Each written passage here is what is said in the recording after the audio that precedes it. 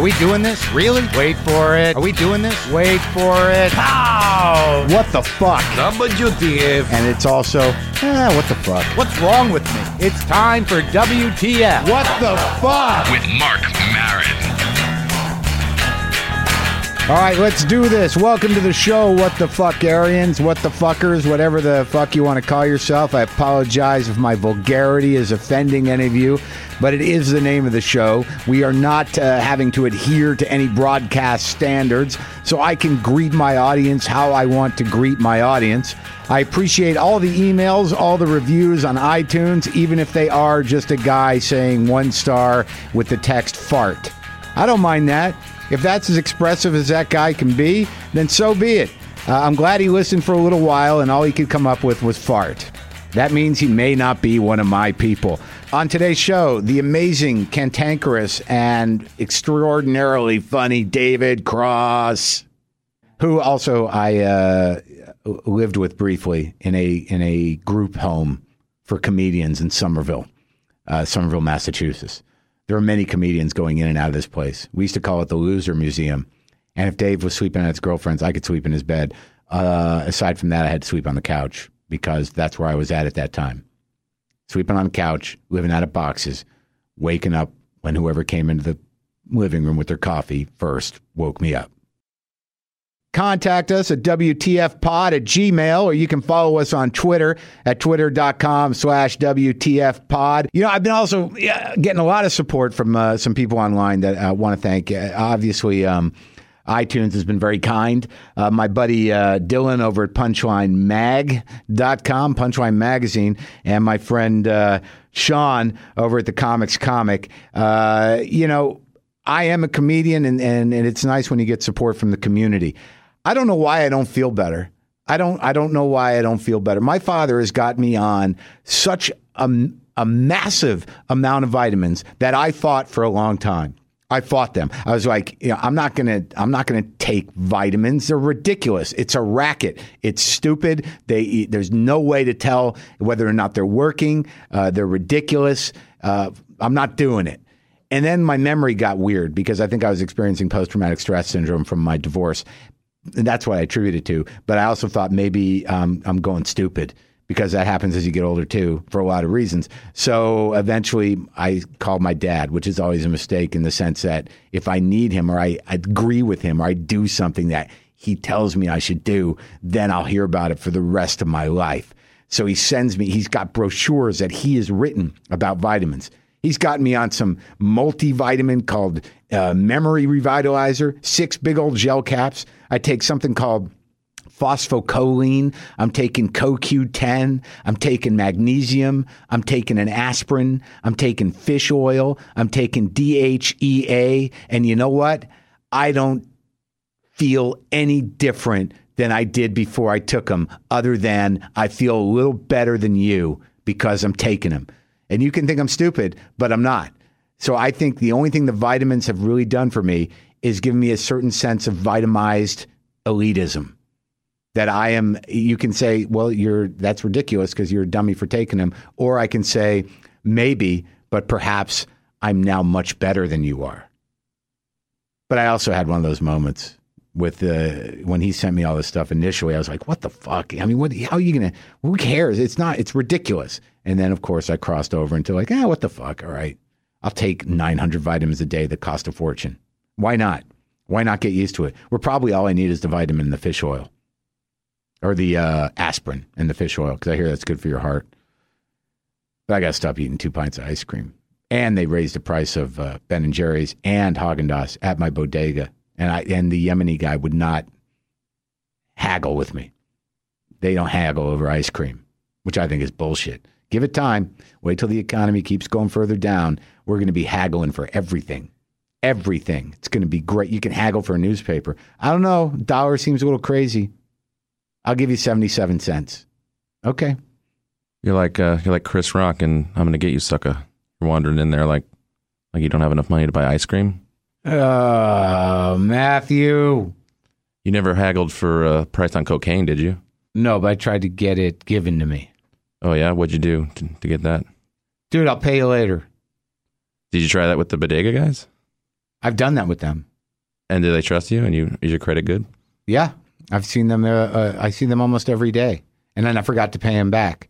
And then 2 days later, I was like, "Oh my God, I got to pay the bodega guy back." And I brought the $2 in, and he gave me. I'm like, "Here," and he looked at me like, "Yeah, I get it. I know. You overstepped it a little bit." Oh yeah? Do you think he sort of passive aggressively extended you the credit and then resented you later for asking? He's hard to read. He could have been thinking about getting off work. I don't know. I assumed that's how I take it.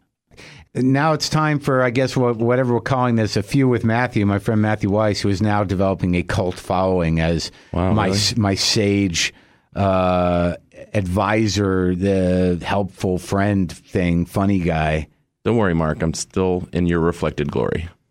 I hope we understand that relationship, because it's not clear to me when you call me or email me. It all seems very matter of fact. Everything's very practical, utilitarian, if I can throw that word around. Sure. Sort of like, I'm what time again? I'm confirming for this time. Well, yeah, I have to do that with you, Mark. Do you not get that from other people?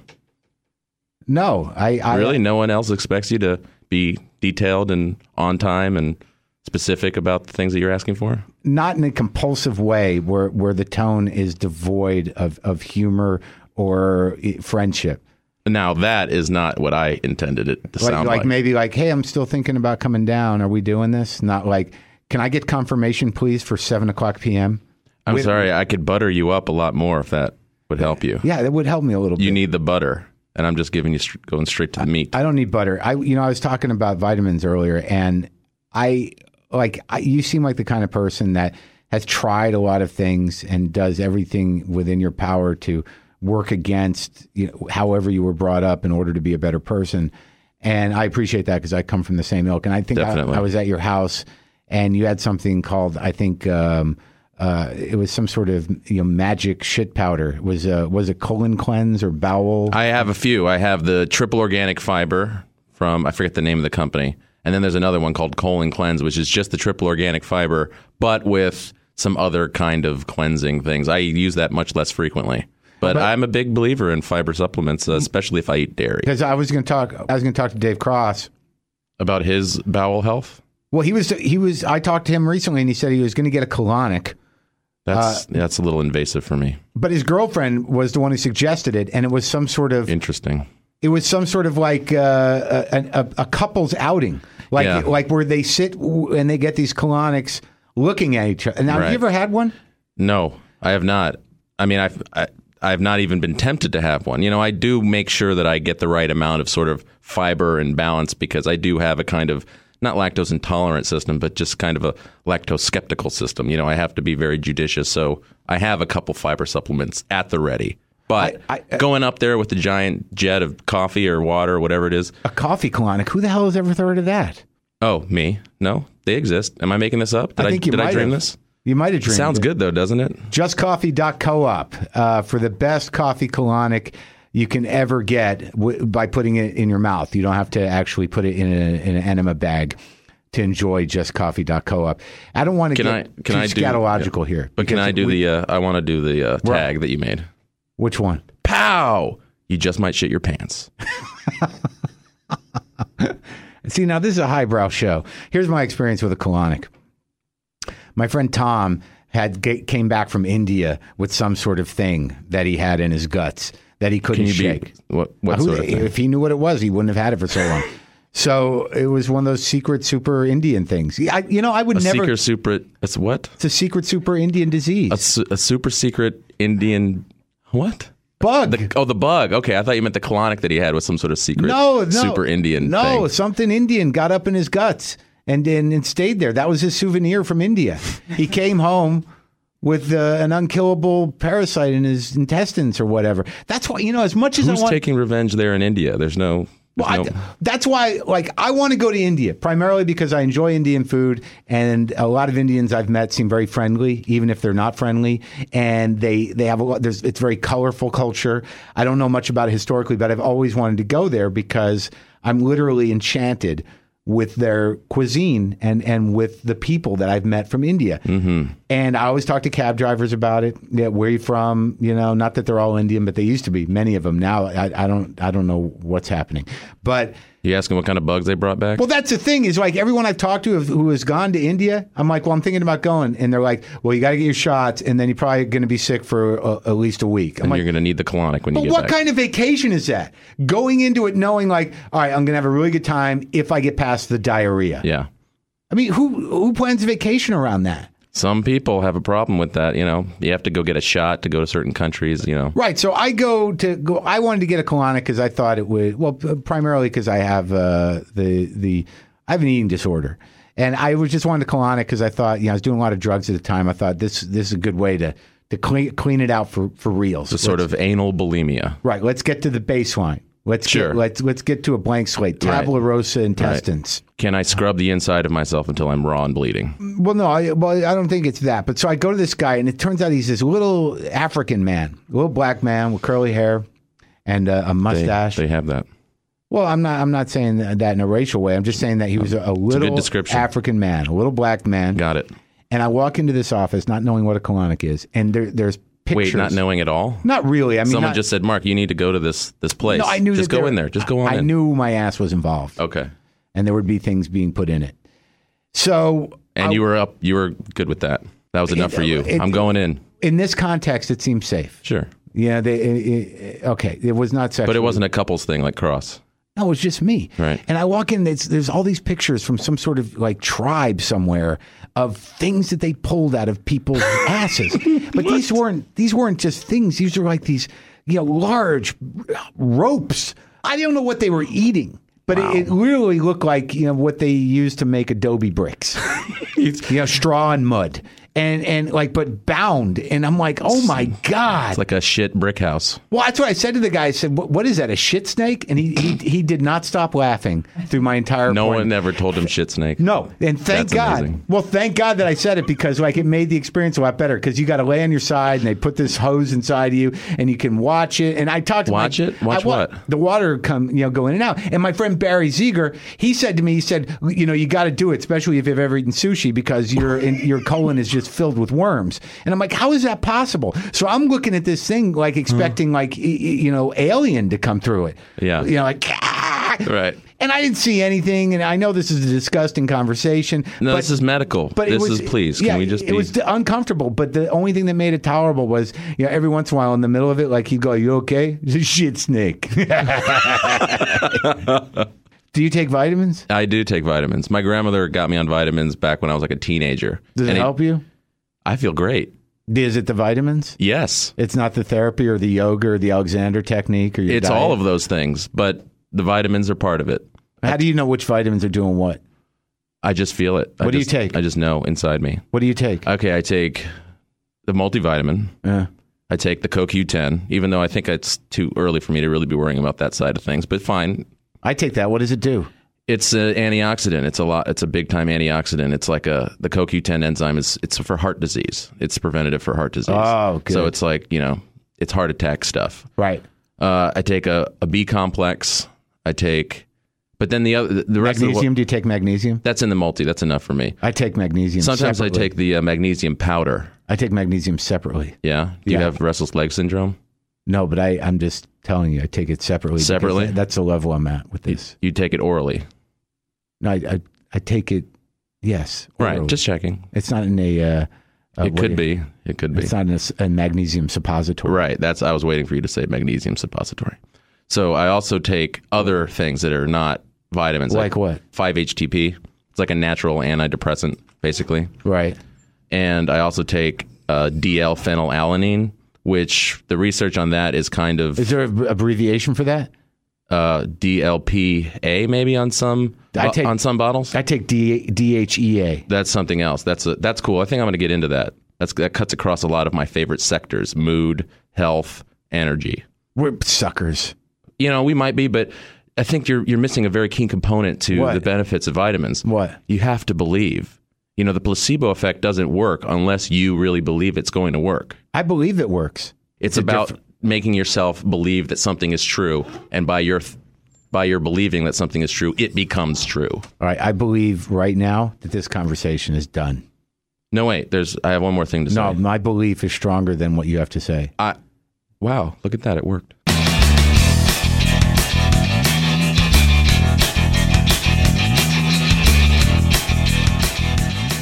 David. Hey, man, your producer sounds like you. You know that? Are you serious? Crazy. I don't think he does. Yeah, he does. Oh, how you doing? I cannot be the first person who's ever said that. He might be. Well, then I'm certainly not the first person who thought it, but I'm just not scared to say it. Oh, thank God for your freedom of mind and your courage. Yeah.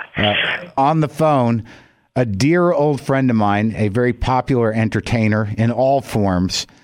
David Cross was one of the creators and actors in Mr. Show. He's been in movies. He's a popular stand-up comedian. He has CDs out. Now he's got a book out. Very exciting.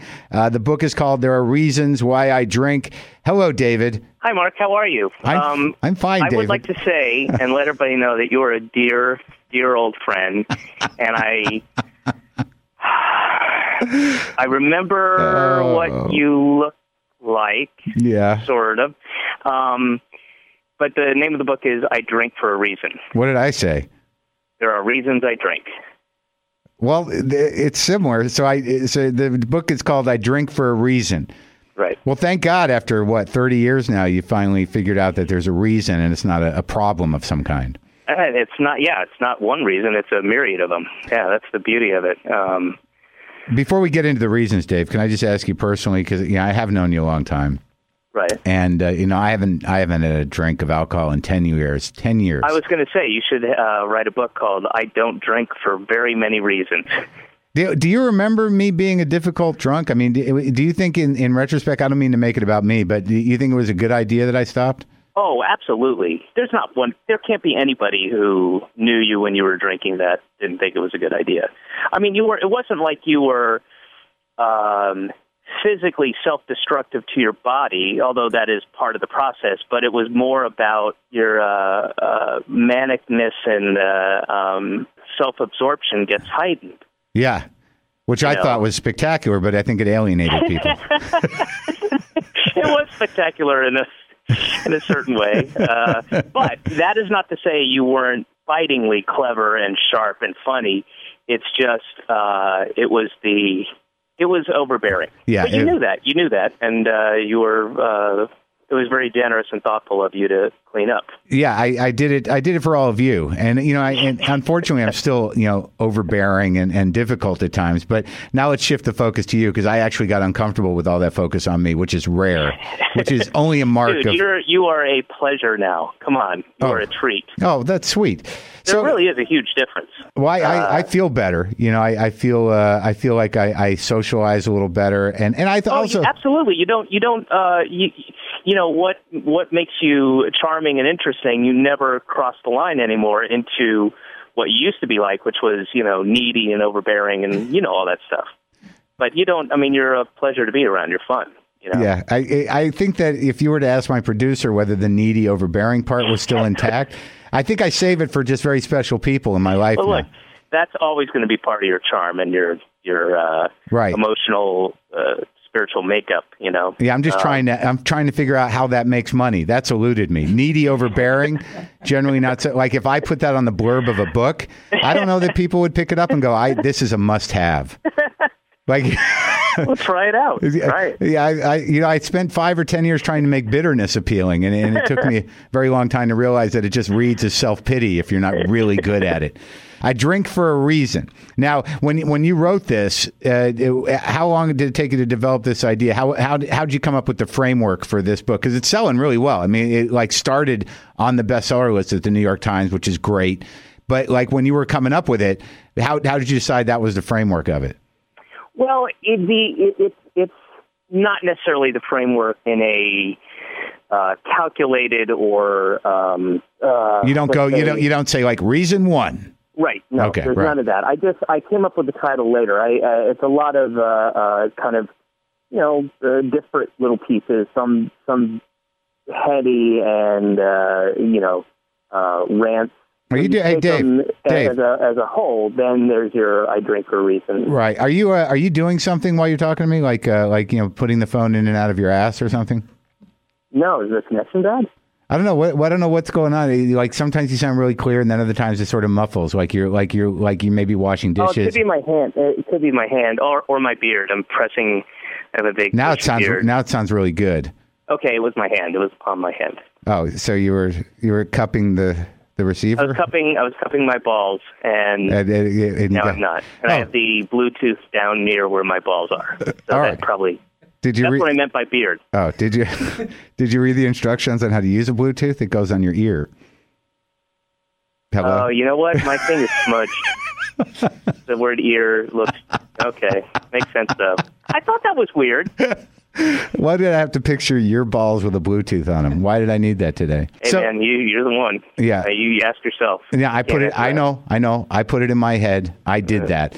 So basically, it was just a way for you to be yourself and write about what you wanted to write about. Yeah, eventually it was. I actually got an extension on it because I initially got the approach to do it, and the contract I signed had this language about making it somewhat more specific about fictional short stories, and I still I was like, okay, cool, and I was having a great deal of difficulty with that, and very few of the things I wrote in the first say 7 or 8 months are in this book. I mean, there was just so much crap. I read it and I hated it. Wait a minute. Wait, you were trying to write short stories for the book?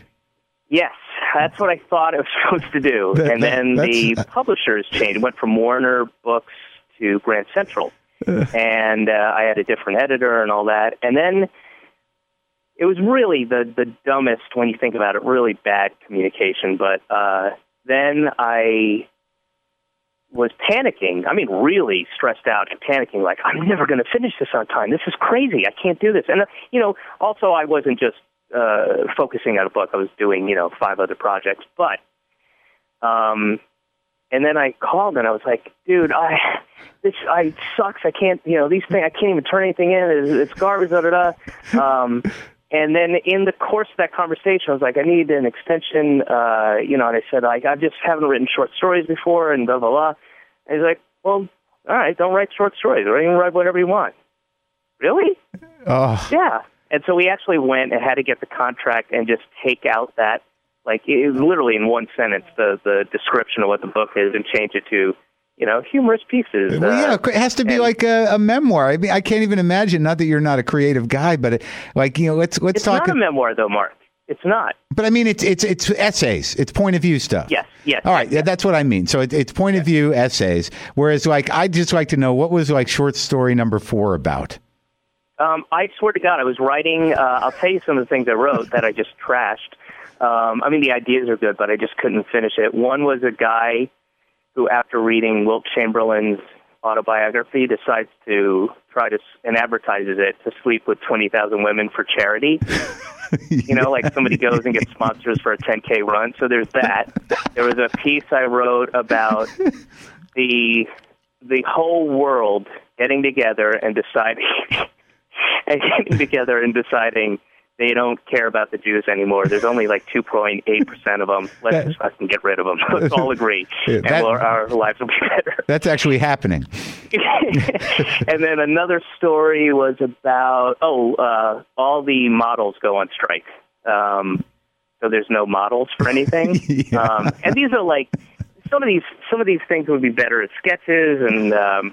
It's so hard to do that too. I feel bad for you because we're not essentially prose writers, so the pressure to actually create short stories.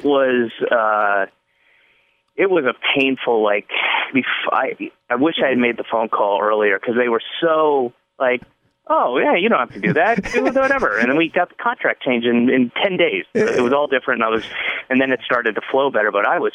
I can't because I know you well enough to know that you don't entertain panic that well. I just see you pacing and yelling at your girlfriend like, I can't do this. I can't. Yeah, that's exactly it. That was exactly. And then it. making it about her. It's like, I'm not that kind of writer. Yeah, and I thought maybe I could be, of course, like George Saunders or those kind of New Yorker pieces, or like I can do that, and it was about as frustrating a task as I've ever had. So you're up in upstate New York now? No. I just got back. I had to do the Brooklyn Book Festival. So I was up there for All Tomorrow's Parties, drove back to do the book festival, and then leave for the tour Wednesday. Awesome. That's going to be great. So, like, upstate, like, I'm trying to picture you, because, like I said, I mean, I remember, and I'm sure you miss these days where there was about 4 to 7 of us living in an apartment in Somerville, and I would sleep on the couch unless you were at your girlfriend's, and I'd sleep in your room, and we were all very sort of, we knew each other's, shit smells and habits and eating and stomach disorders, and there was different things cooking, and you were very much, you had the recipe for ramen with an egg, and it was all very essential. That was the best. I think Cristiano turned me onto that, I believe. I was thinking about him the other day, but let's not name drop. But is there ever a moment where you're nostalgic to be in that kitchen with the 20 different people's cooking ware and No. I think there was there were times when I was really overwhelmed with work and responsibility that I look back on some of those days, perhaps over-romanticize them, but thinking, wow, I remember laughing so much then. Not necessarily hard, but a lot. We laughed a lot. I mean, I read some statistics somewhere that the average person laughs like 4 times a day or something really depressing like that. And, we were laughing 4 times in a minute. Yeah, it was kind of... I mean, not that I'm not happy now and I don't laugh a lot, but I just remember as really awful as some things were, and especially for me. I mean, you guys were, I'd say half of that apartment was more successful than the other half. You and Louie and, there were a good number of you guys who were doing pretty well. Louis C.K., did Louis C.K. live there? He didn't, but I'm just talking about he was a roommate at one point when we were in Oh, dude, I remember those times because, like, you were so, we did laugh constantly, and I know what you're talking about because there was that system of work in Boston before any sort of, before they could indulge anybody that did anything, outside of, standard stand-up, where, you and I would go on the road. And it was like, Mike Clark and the Comedy Connection, all these gigs where you'd go to these pubs and these bars in the middle of nowhere, and you would get on stage and they just didn't understand. Yeah. I also am culpable. It was my fault also for not making things easier. What about Jimmy's in Dedham? Were you there that night? No, but what happened? Okay, I went up. And just to sort of describe it, it was like a 2-tiered bar, but the next level had no real wall to it. It was behind the bar, and you took like 3 steps up to get to that next level. Right. And it was all open. And it was like this biker bar, and I think I was with Don, DJ Hazard, actually. So it's just fold-out metal chairs and a Radio Shack mic. Yeah. No stage. You're just standing, floor level with everybody. And keep in mind, the mic was just that crunchy, bad, awful mic sound. Right. And the music, they don't turn the music off. The music's still playing and everything. And I go up, and I'm doing stand-up for, no more than 5-10 minutes. And this guy who's absolutely faced starts staggering up the steps, and everybody starts going, "Oh shit, Frankie's here! Oh no! Oh shit, look at Frankie! Oh, here comes Frankie!" And this guy's stumbling, lurching. Barely has his eyes open, and I made the total amateur mistake of going, "Oh well, Frankie's here. Apparently, Frankie has something to say. What do you got to say, Frankie?" And I hold the mic out like I'm going to, just sort of put it to his face. And he comes up alongside me, he's a big guy, puts me in a bear hug, So now the mic is now, and my hand is right next to my mouth, and he starts licking me. Like really awful, long, boozy, nasty looks. And people are howling. And the more they're laughing, the more he loves it. And isn't he funny and clever? And I'm basically standing on my tiptoes with the mic, making sounds like, oh, come on. He's like squeezing me, and it was pretty embarrassing. And people are howling, laughing at me, pointing. And then I think, DJ Hazard was just like, all right, that's enough. Come on. That was like, maybe 15 minutes away from the pool table raping. And yeah. Because that kind of stuff happened in those weird New England towns. And it was, it was one of those things where when you're done, you don't just get to exit through the backstage door. I mean, you have to go through the crowd. You have to go to the manager. You have to wipe your face off, go through the manager. Hey, man, I need to get paid, and you have to hang out with everybody. Yeah, it's the worst. It's like, and then there was like those gigs on like you'd go to Nantucket, and not only could you not leave the club, you couldn't leave the island. Yeah. Yeah, I just remember being, locked in some sort of band dorm with Mike Moto, for an entire night, and then or there's a time where I was at some place down in one of those New England towns where they actually, it was a horrible gig, and the guy gave me cash at the bar, and there were two guys sitting at the bar looking at the transaction, and I was with Kim. Oh, yeah. I remember you telling me about this. Right, and I just knew, I'm like, they're going to roll us. And and I said to Kim, who I hadn't been married to yet, the first wife, I said, when we get to the door, just bolt with me to the car. So we get to the door and we just lit out for the car. And sure enough, right when we walked out, those two guys came out into the parking lot and oh my God.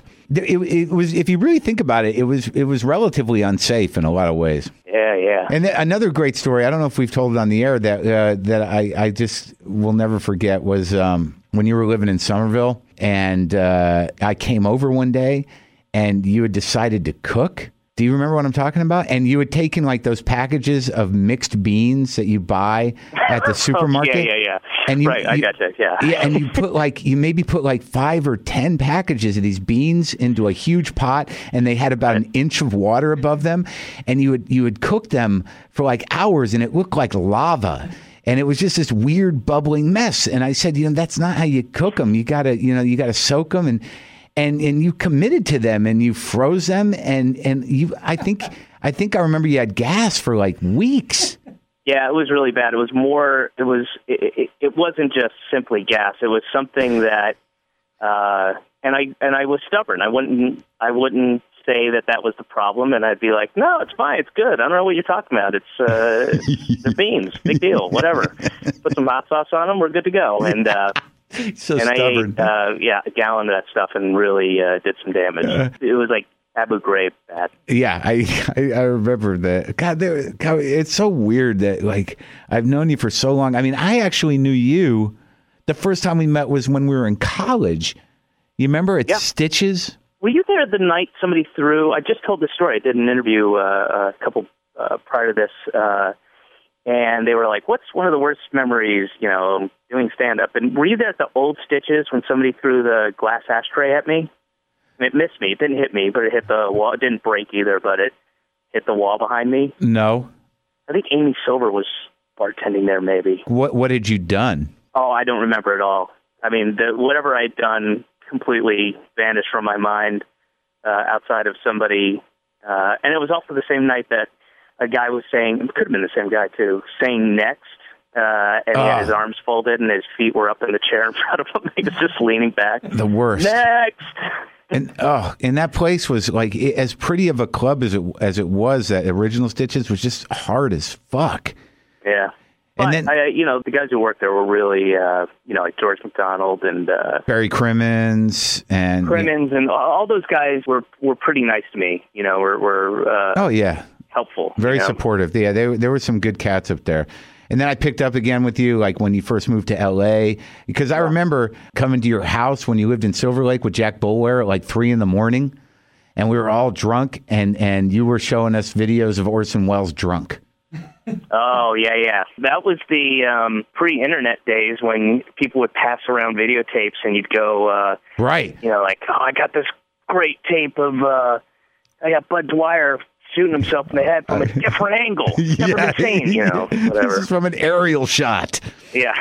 So now you didn't get the colonic. I was really hoping the other day. The thing I was most excited about because you were going to come in was that you were just be post colonic, but you haven't had it yet. No, we had to, go up to. We had to leave to go to all tomorrow's parties, or there was something we had to do that just wasn't going to work out. I can't remember what it was. Are you going to do it? I mean, I'll do it. I'm not opposed to it. We've got to do. I can't imagine it's that bad for you, and it would actually be. I'm actually excited about it on some level. I just want to have the first post-colonic interview. We'll have to have you on the show even for like 5 minutes. I promise. Because Brendan has had a colonic. I've had one. We all have our own experiences with these and reasons for doing them. But yours is actually an interesting reason. It's out of love that your girlfriend has gotten you involved in some sort of couples colonicing, which I think is terrific. Yeah, I'm not sure how it works. It sounds ridiculous, but it also sounds like it's funny and would be a good story. I don't know. I guess I'm just like trying to figure out after 2 marriages I don't even I look back at some of my relationships and I'm not even sure how they started. I just knew that I was living with somebody all of a sudden. Yeah.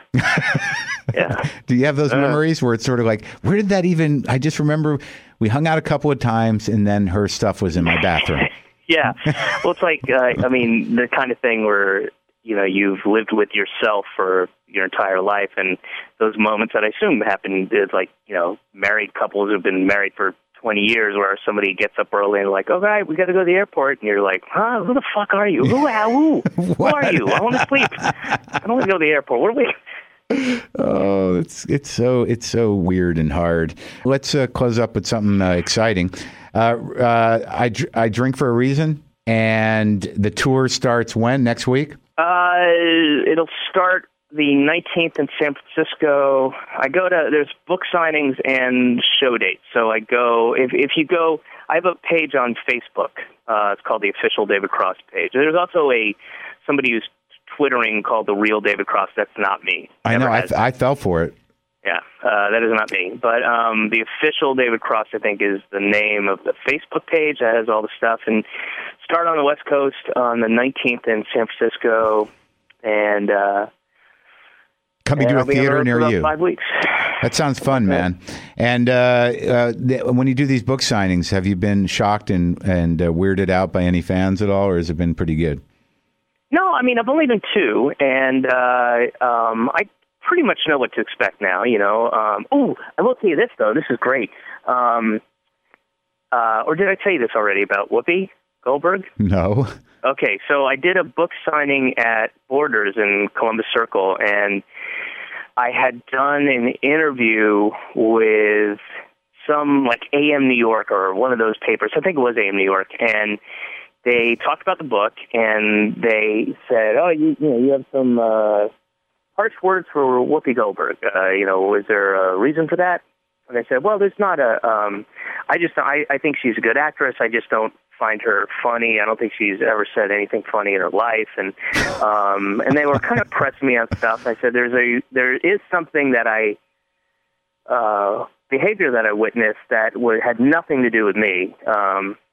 And I only was sort of there to see it. But when Bob and Kirk and I did Comic Relief, we came in for a tech rehearsal, and John Moffat, who was, I'm not sure he was either producing or directing or something, but he was our guy in Mr. Show, and a great guy, and really like him, and good guy to work with. And we came in, we're sort of, it's in Radio City Music Hall, and we're sort of kind of standing there waiting for somebody to sort of tell us what to do, and they're rehearsing something, and I don't even remember what the deal was, but she went off on this guy, like in a bad, comically bad kind of, your mother. I mean, it was just really awkward and uncomfortable, and Bob and I never forgot it too. It was just weird, and never said hi, and not that that's a reason to not like somebody, but like Robin Williams could not have been friendlier. Jumped off stage, said hi to us, thanked us for doing it. He was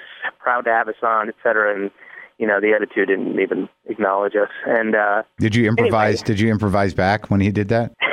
No. Okay. No, he was very, very genuine, and it was a very nice gesture sweet guy. that he made. Sweet guy, yeah. So anyway, but that's not a reason to dislike somebody. I've just never thought she was funny, and her one-woman show, I said something along the lines of, it should be put in a time capsule as evidence of how far white liberal guilt will elevate something to success that it shouldn't deserve. And wow, good one. Talking about her original one-woman show, right, sure. Just trite and easy, and whatever. Anyway, so they printed this stuff.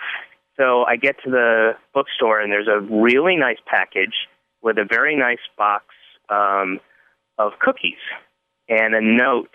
It's from Whoopi, and it says, "Heard you're not a fan. That's okay." I'm paraphrasing here. It's like, "Heard you're not a fan. That's okay, but get your facts straight, Whoopi." And it said, "P.S. For the record, I never yelled at a director, for comic relief." And so I sent her back a basket from Edible Arrangements saying, "Dear Whoopi, thank you for the cookies," some quip, some joke, and then, "but please do get your facts straight. You did yell at a director. It was John Moffat, or I don't know what his capacity was there. I was standing right there. So was Bob Odenkirk. We've talked about it before. So, there you go." But it was really weird to have an argument through gifts. Through edible flowers and cookies? Yeah. So you haven't heard back from her? No, I imagine that'll be that. Well, you better watch it. They'll have you on The View, and you'll be forced into a dance number or something. Yeah, that was the publishing company's idea of how to promote the book when I went for a meeting there. Yeah. Only one, never went again. Yeah. They were very excited because they were going to try to get me on The View and Good Morning America. Oh, yeah. I'd love to see you on either of those shows. That would be hilarious. Yeah, would be. I said it, I'm not trying to be difficult, but I think it would actually be detrimental. I don't trust myself not to. Oh, God, it'd be spectacular. Yeah, I wish you would do it. But thanks for coming on the show. I really appreciate it, and let's do it again. All right, man. Thanks. All right, Dave. Talk to you later. Bye.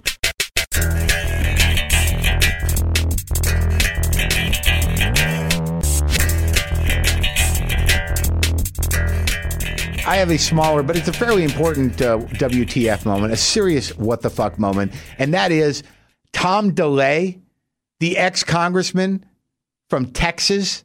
Tom DeLay, the guy who almost single-handedly made Congress a money laundering front. Tom DeLay, the criminal who barely escaped indictment in the Jack Abramoff scandal. Tom DeLay, the worst example of an American politician that has ever lived, is going to be on Dancing with the Stars. What the fuck? I mean, I know there's no justice, but people like him should not, at least not be allowed to ingratiate themselves to the people who watch Dancing with the Stars and find it sweet as being a human. I mean, he's not a human. He's a criminal. Yeah, his dance card should be full, but it should be in prison, and he should be wearing a dress.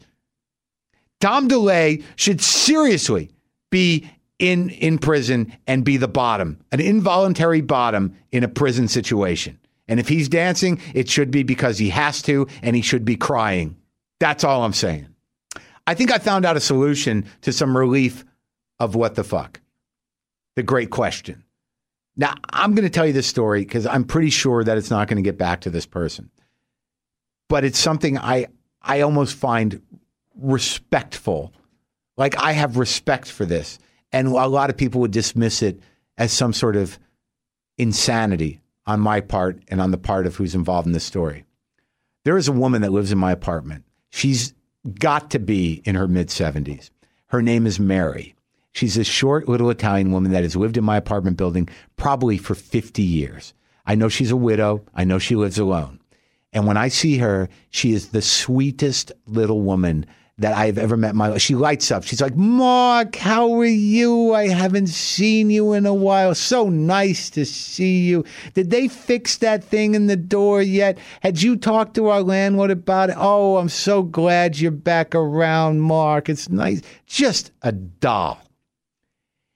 And my neighbors had told me about this, but I never believed it. My friend Jody lives across the hall from her, and Jody said that she screams in her apartment. And I'm like, no, that can't be. And she says, yes, not only does she scream, but it's dirty. I'm like, stop it. Mary, stop it. And I'm walking up the stairwell the other day, and I hear something in the back. Let me get a little far away from the room. I hear, you motherfuckers, you cunts, you're all black, you cunts, you fuckers, why'd you fuck that hooah? That whore's a cunt, and you can go fuck yourself, you motherfuckers. And I'm like, oh my God. It's coming from Mary's apartment. And I stuck my head to her door, and I just hear her on a tirade. You're all cunts. You're all whoas. Why'd you fuck her, you motherfuckers, cunts? You fuck each other, you whores. And I'm like, oh my God. That is Mary, and she does not know I'm standing outside. And I was so pleased inside to share that moment with her, to know that that is in that woman, because you know what? It's obviously making her feel better. She's alone. She's getting it out. I don't know if the TV's on. I don't know if it isn't. Some people would say, well, she's crazy. She has Tourette's syndrome. Maybe she's just had enough. Maybe that's what she has to do to get it out of her. I don't know who she's talking to. A lot of it was racially inappropriate and quite surprising. But you know what? She's not talking to anybody. And when I see her, she's like, hi, Mark, how are you? It's so nice to see you. And then behind closed doors, you motherfuckers, you whores, you whores. And I said, you know what? Maybe that's something we should all be doing a little bit more of. Maybe that will relax us. It's almost like a gestalt or a primal scream therapy. Matthew says that's been discredited. But nonetheless, how can it not be helpful? I know I've done that on stage, but I think it would make me happier if I was just in my apartment by myself. I do see the relief there, but I just wanted to share that is one woman's way of answering the question, what the fuck? Have you thought about the possibility, though, that maybe there are actual, black people and whores standing on her fire escape fucking each other, and she's just screaming at them, you motherfuckers, you whores, you fuck each other. See, now I wish my apartment was on the other side of the building.